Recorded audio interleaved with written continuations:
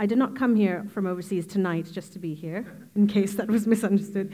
We moved to the country 2 months ago, and we're really, really excited to be here in Australia. It's been an amazing start to our life here, and a big, lots of credit goes to Grace City Church for that. So, yeah. We used to live in Dubai. We lived there for 11 years. And one of the things about living in Dubai is there's this phrase, some of you might be familiar with it. It says, Inshallah. And the literal meaning of that is the Muslim culture, they say, if God wills it, and they're talking about their God, Allah. But it's not so much a religious phrase anymore. It's more of a colloquial phrase that's just used in the culture, and it's used in many contexts, in business contexts. If you're trying to get some work done or trying to wait for a project, and you say, when will this be done? And they're like, tomorrow, inshallah. It's a way of saying maybe or perhaps or in time, and there's no response you can give to that. You can't say, because it's if God wills it. So what do you say to that?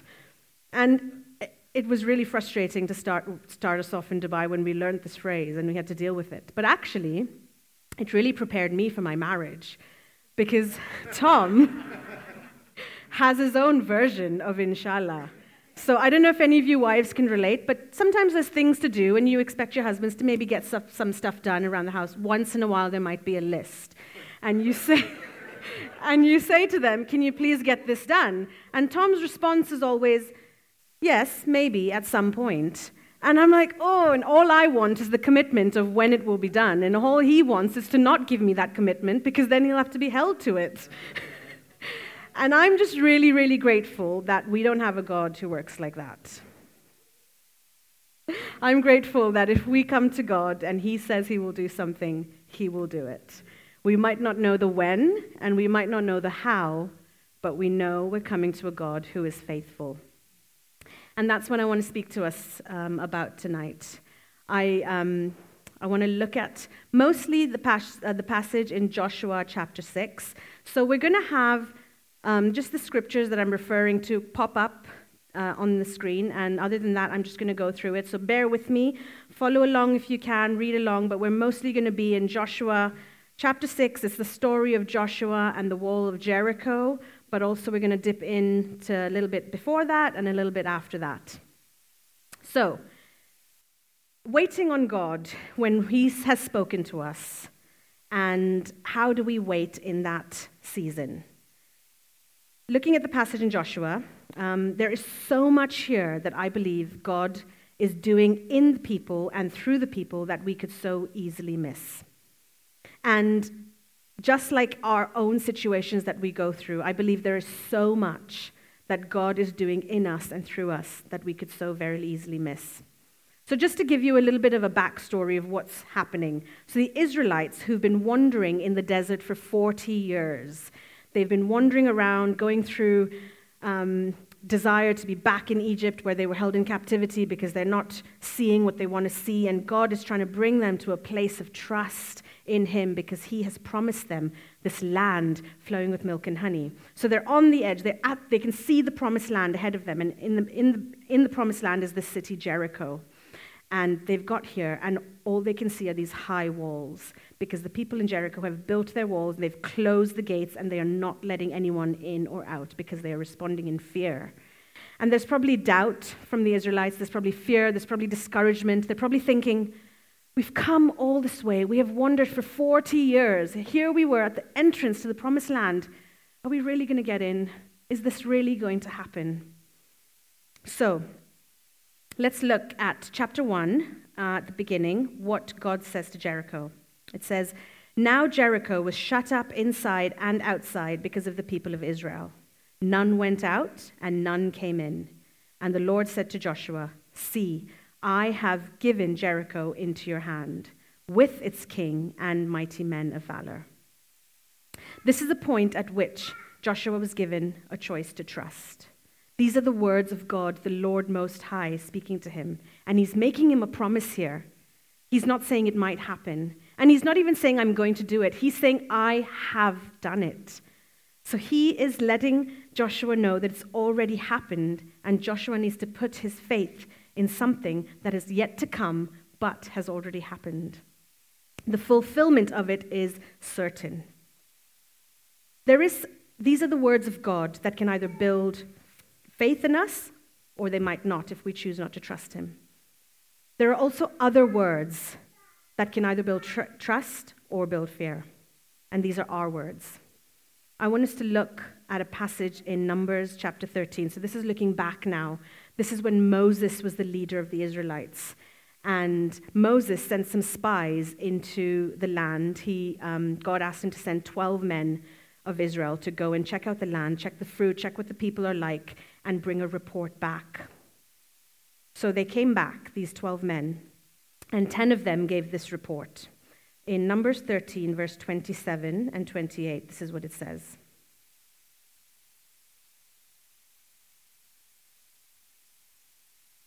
They gave Moses this account. We went into the land to which you sent us, and it does flow with milk and honey.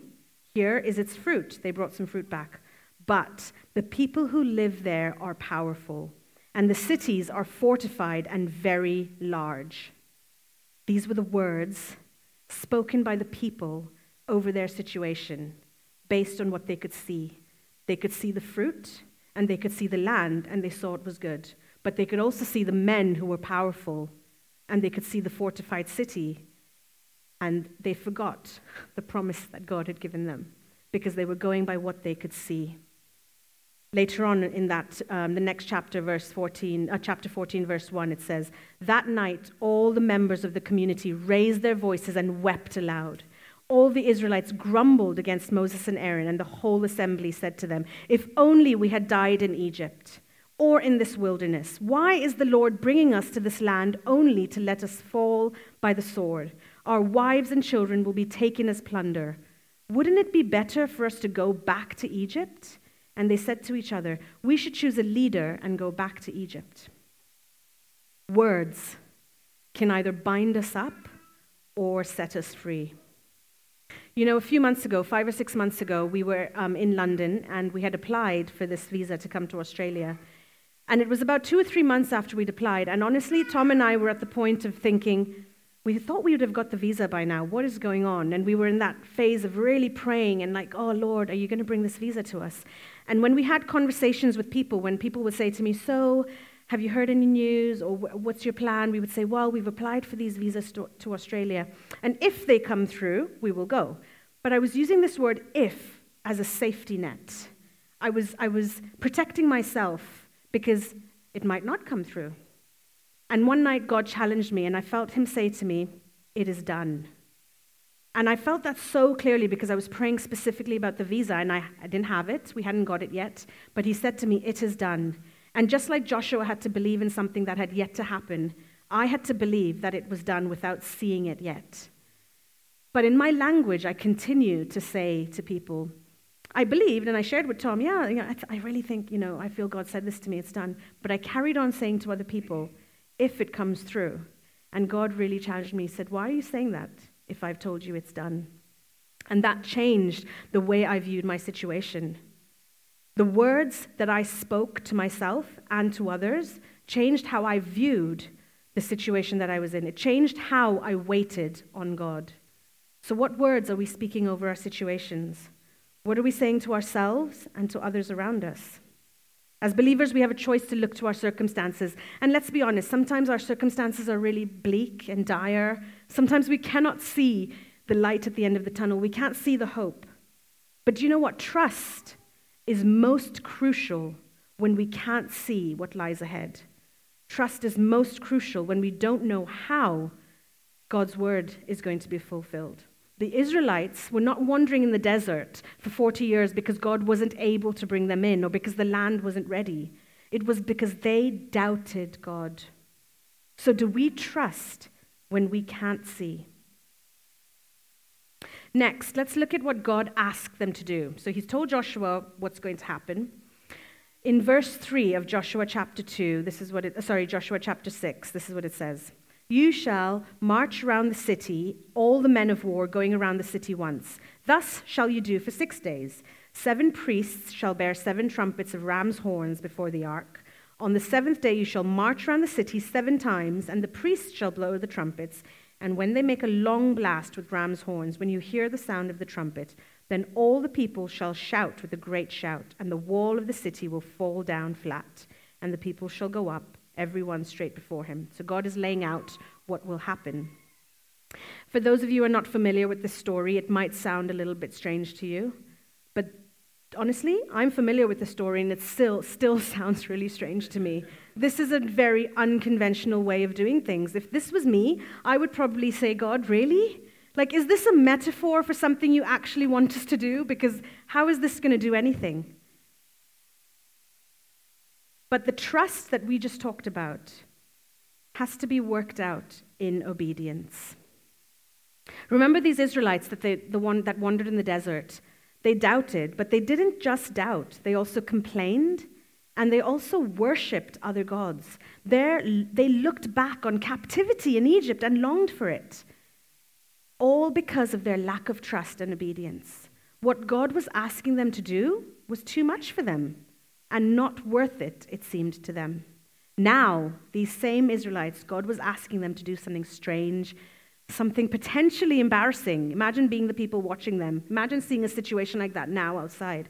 If I was in it, I'd be like, oh, this is really awkward. If I was on the outside, I'd be like, weirdos.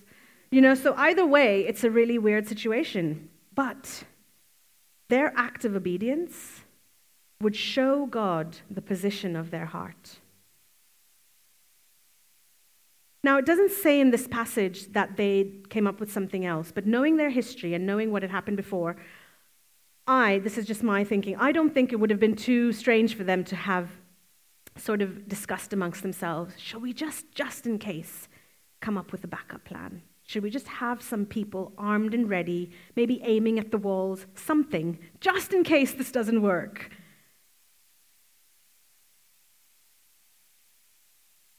As I was preparing for this a couple of weeks ago, a phrase dropped into my mind that I feel God wanted to say to some people tonight, and that is, no plan B. I feel God wants to say to you, to us, no plan B. If he has spoken to you about something clearly, don't come up with a plan B. The Israelites, quite early on, after experiencing God's power and hearing of his promise of an amazing future, they built a golden calf to worship when God didn't act in the way that they wanted him to. Don't say you will trust him only to be formulating a backup plan in your mind or thinking up an alternative way to make a decision if he doesn't act in the way that you expect him to. If God has spoken to you, then let plan A be your only plan. You know the saying, don't put all your eggs in one basket? It's a really popular saying for people who, on a road to success, mentors usually speak to their successors, and they say, if you're going to apply for a job, don't just apply to one job. And the literal meaning is, if you have a bunch of eggs and you put them all in one basket and you drop that basket, every egg will crack. But if you spread those eggs out into different baskets and you drop one, phew, you still have all the other eggs that are in the other baskets. But my advice to you today is, if God is your basket and he's spoken, put all your eggs in that basket. Psalm 37, verse 34 says, wait for the Lord and keep his way, and he will exalt you to inherit the land. The thing about not having a backup plan is that it calls us to give up control. And in all honesty, that's a really hard thing to do. Not just to say the words, we can sing songs about surrendering all, but to actually relinquish all control to God is hard. We all are, at some point, have been in control of some part of our lives, and we probably are still holding on to areas of our lives that we're afraid to surrender. I've been doing a study with our ladies group and our life group on Wednesday nights by a woman, an American Bible teacher called Jenny Allen. And one of the things she says in her book is, the more we understand our position with Christ, in Christ, and through Christ, the less we try hard and the more we surrender. And that's all well and good to hear, but what does that look like? And I love how Paul puts it in Galatians chapter 2, verse 20. This is what he says about his his identity, his position with Christ. He says, I have been crucified with Christ. It is no longer I who live, but Christ who lives in me. And the life I now live in the flesh, I live by faith in the Son of God, who loved me and gave himself for me. So it is no longer I, Tish, who lives and walks this earth. Sure, I'm a bit older than I was. I'm just as short as always. But as Paul says, I live by faith in the Son of God. That is the how. How do we live? By faith in the Son of God. And we do that because he loved us and he died for us. And it's that understanding, that knowledge of what he's done for us that brings us to a place of complete surrender. How do we remain in that place of surrender? Because we might have got there and we're thinking, gosh, okay, I can do this. And then something comes, temptation or fear or an outside thought seeps in and we just want to cling to something. How do we stay in that place? Let's look further in the passage in Joshua 6, verses 12 and 13. This is now the Israelites. Joshua's telling them what to do. It says, Then Joshua rose early in the morning, and the priests took up the ark of the Lord, and the 7 priests bearing the 7 trumpets of ram's horns before the ark of the Lord walked on, and they blew the trumpets continually. And the armed men were walking before them, and the rear guard was walking after the ark of the Lord, while the trumpets blew continually. I love this picture of the trumpets blowing continually. There was no other sound being made. No talking, no whispering, no complaining. Joshua had commanded the people to be completely silent until they were asked to shout. So there was this continual blowing of the ram's horns, and this was an act of worship, the only sound that was being heard. And in the times that we are waiting on God, it is really important for the loudest sound in our lives to be that of worship. Now, I don't mean to have worship music playing in your car or your house. That's great, have that. But what I'm talking about is having our minds and our hearts focused on who he is. Proclaiming praise and declaring who he is, it changes our stance of how we see our situation. In Isaiah 46, God says, I am he who sustains you. What a promise. But our job is to look to him for that sustenance. Like the psalmist says in Psalm 121, he says, I lift up my eyes to the hills. Where does my help come from? My help comes from the maker of heaven and earth. It's in our stance of worship that he sustains our heart of surrender and brings us peace. So we're going to go back a little bit to chapter 5 of Joshua. Why was Joshua so willing to follow God? At the end of chapter 5, Joshua had an encounter with God himself. And when he appeared, so following God is less about actually following him, and it's more about knowing him. This is the why to following him. And Mike was talking about it earlier at the end of worship. He talked about knowing this God. Now, most of you here probably know Dean and Ruby. And Dean and Robin. But Robin would say that there's another woman in Dean's life, and that's Ruby, sorry. The story's about Dean and Ruby, that's why. Robin would say, when I first met her, she told me that Dean has another woman in his life, and that's Ruby. Ruby is their dog, okay? Ruby is just gorgeous, and Ruby follows Dean everywhere. She is so aware of Dean's movements. Her ears prick up when Dean takes a step, and she's checking which direction he's going in. And it's not because Dean is dangling some treats or meat or like forcing Ruby to follow him. It's because Ruby knows him, and Ruby loves him, and Ruby follows him. It's this relationship of trust and knowing. And it's a beautiful thing to watch. But actually, Robin is Dean's first love.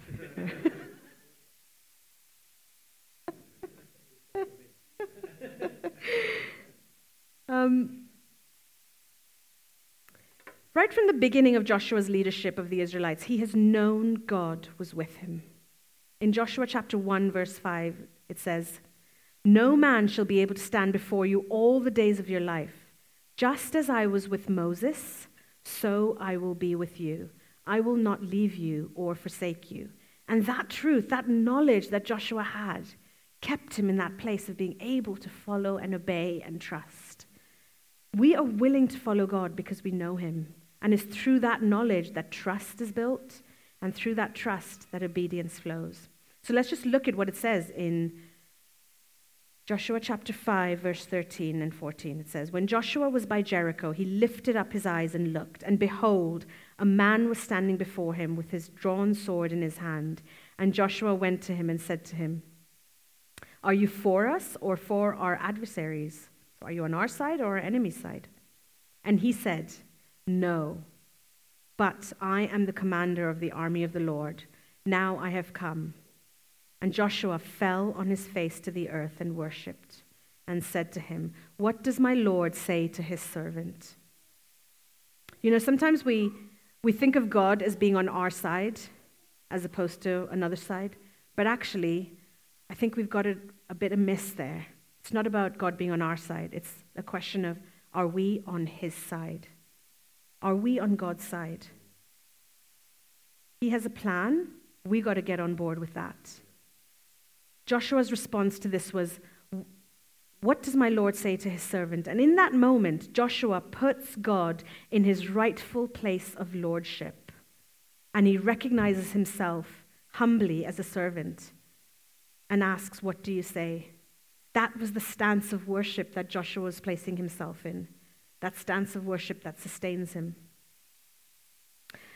So by following God's lead, eventually Joshua found out that this whole scenario, this whole strange, weird situation was not one of force and power and military strategy, but it was one where God was going to reveal himself to the Israelites and to those around who were watching in a glorious way.